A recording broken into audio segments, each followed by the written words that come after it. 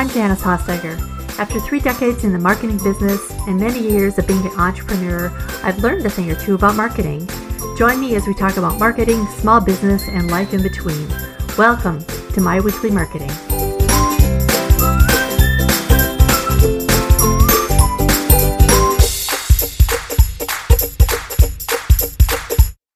I know this sounds geeky, but I've always loved marketing.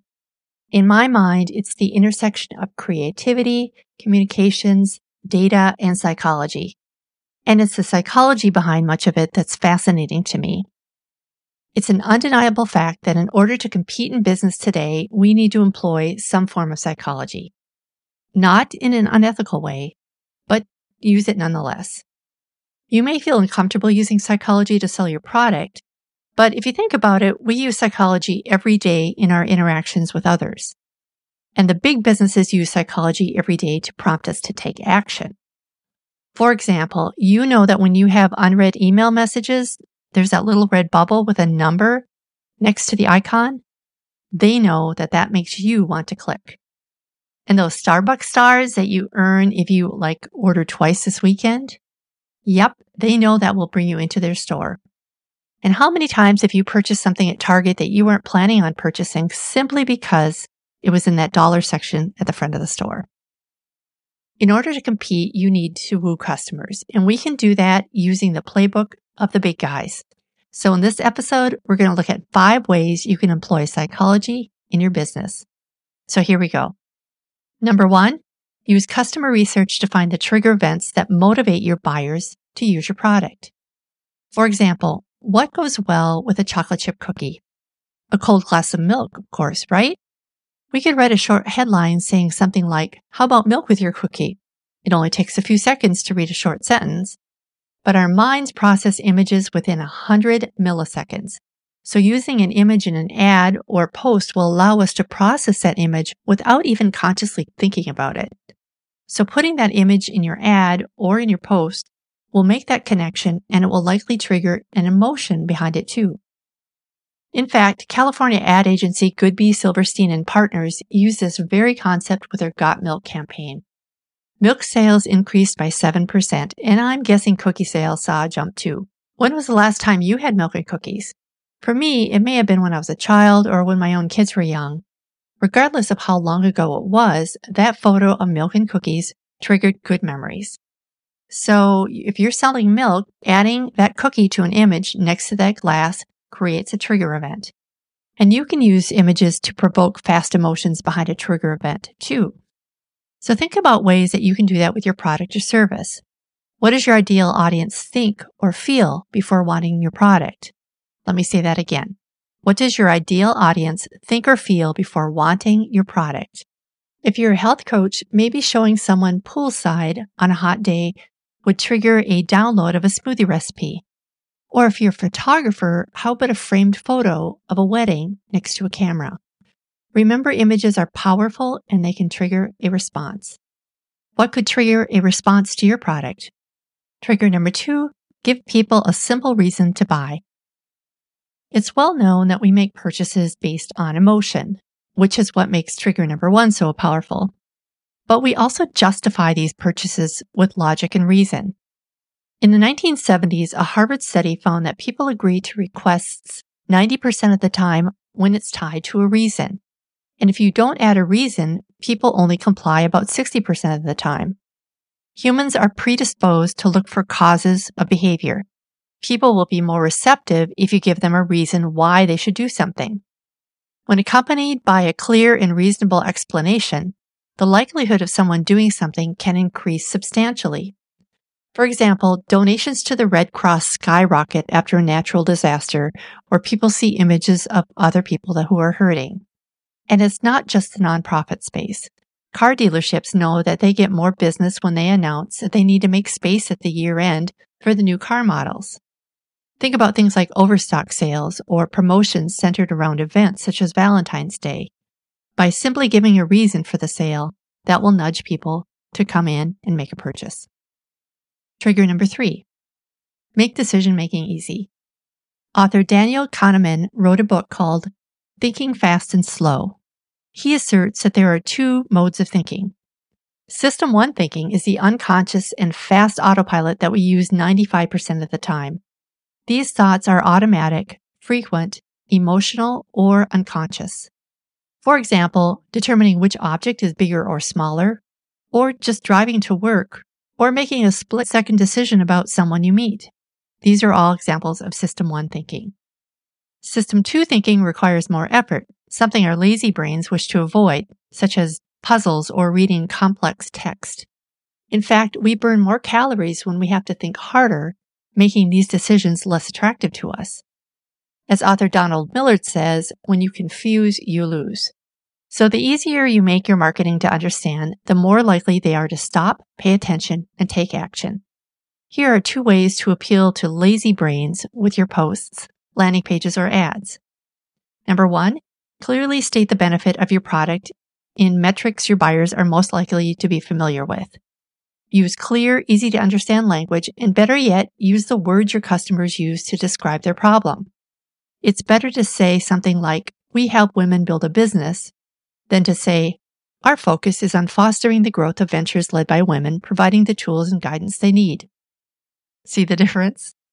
Relating to this concept, rather than using vague words or difficult to understand words, use specific examples. Don't say more sales, say 35% more sales.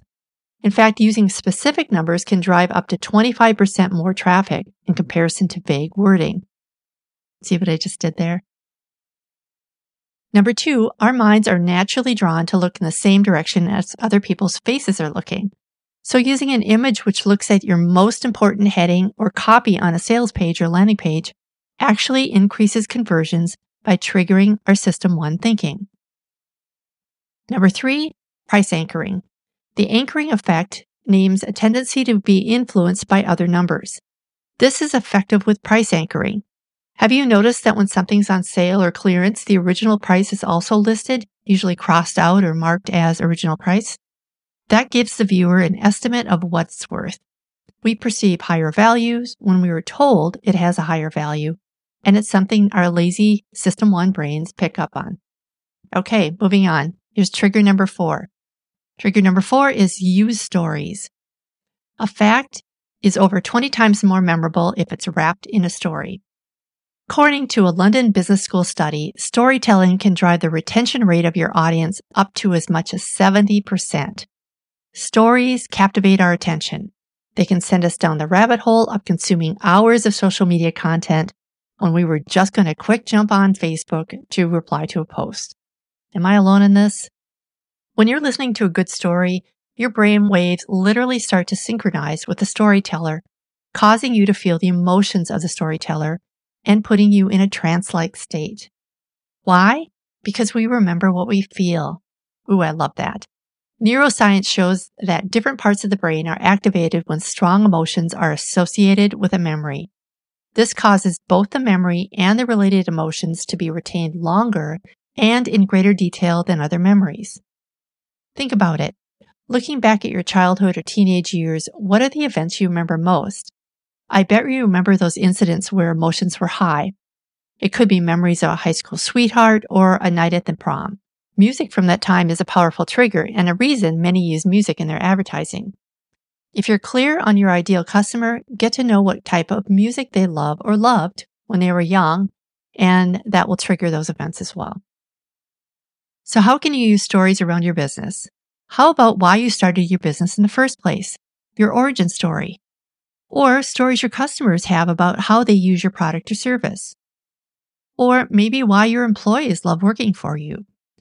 We're bombarded with messages every day, so one thing is clear. You need to make your messages memorable. My recommendation? Take a few minutes to brainstorm story ideas around your business and then add them to your website and in your social media. Okay, winding up here, here's trigger number 5, the psychology of personalization. People love their own name. It's one of the few things they've associated with their entire lives. People also love experiences that make them feel special. Using personalization shows buyers that you value their individuality instead of making them feel like they're just another customer. Nobody wants to feel like a number. The words "dear customer" doesn't feel warm. but hey, Janice does. And science backs this up too. 56% of buyers prefer purchasing from retailers that recognize them by name. 65% of buyers prefer retailers that know their purchase history and remember what they like. And 58% of buyers prefer retailers that make product recommendations based on past purchases. Every time I open my Starbucks app, they ask if I want what I ordered last time. In fact, I get personalized sales promotions just for me on my favorite beverages. Do they know me personally? Probably not, but it feels like they do, right? So how can you use personalization to sell more? First off, use their name, not just at the top of the email, but throughout the message. Make them feel like you wrote it specifically to them. Use the words they use, references they understand, and speak to the problem they have.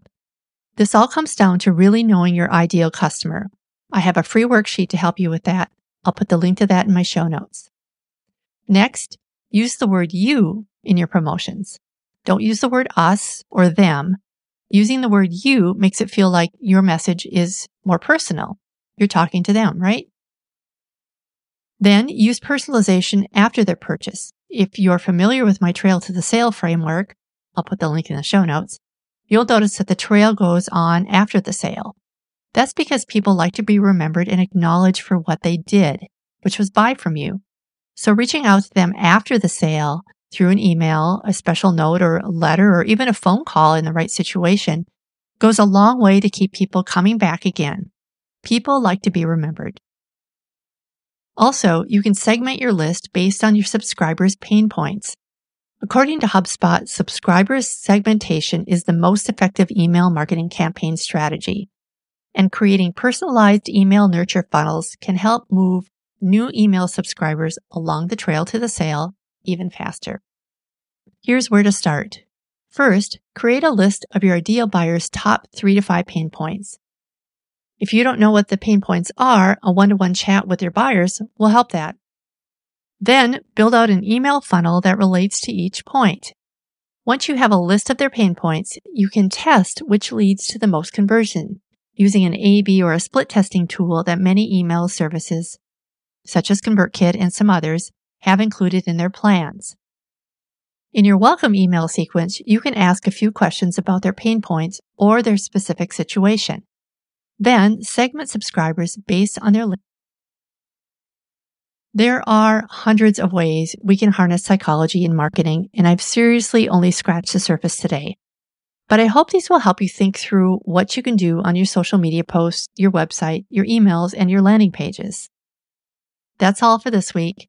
For more information about what we talked about today, including the links, visit myweeklymarketing.com/44. That's episode 44. Thanks again for joining me today. See you next time. Bye for now.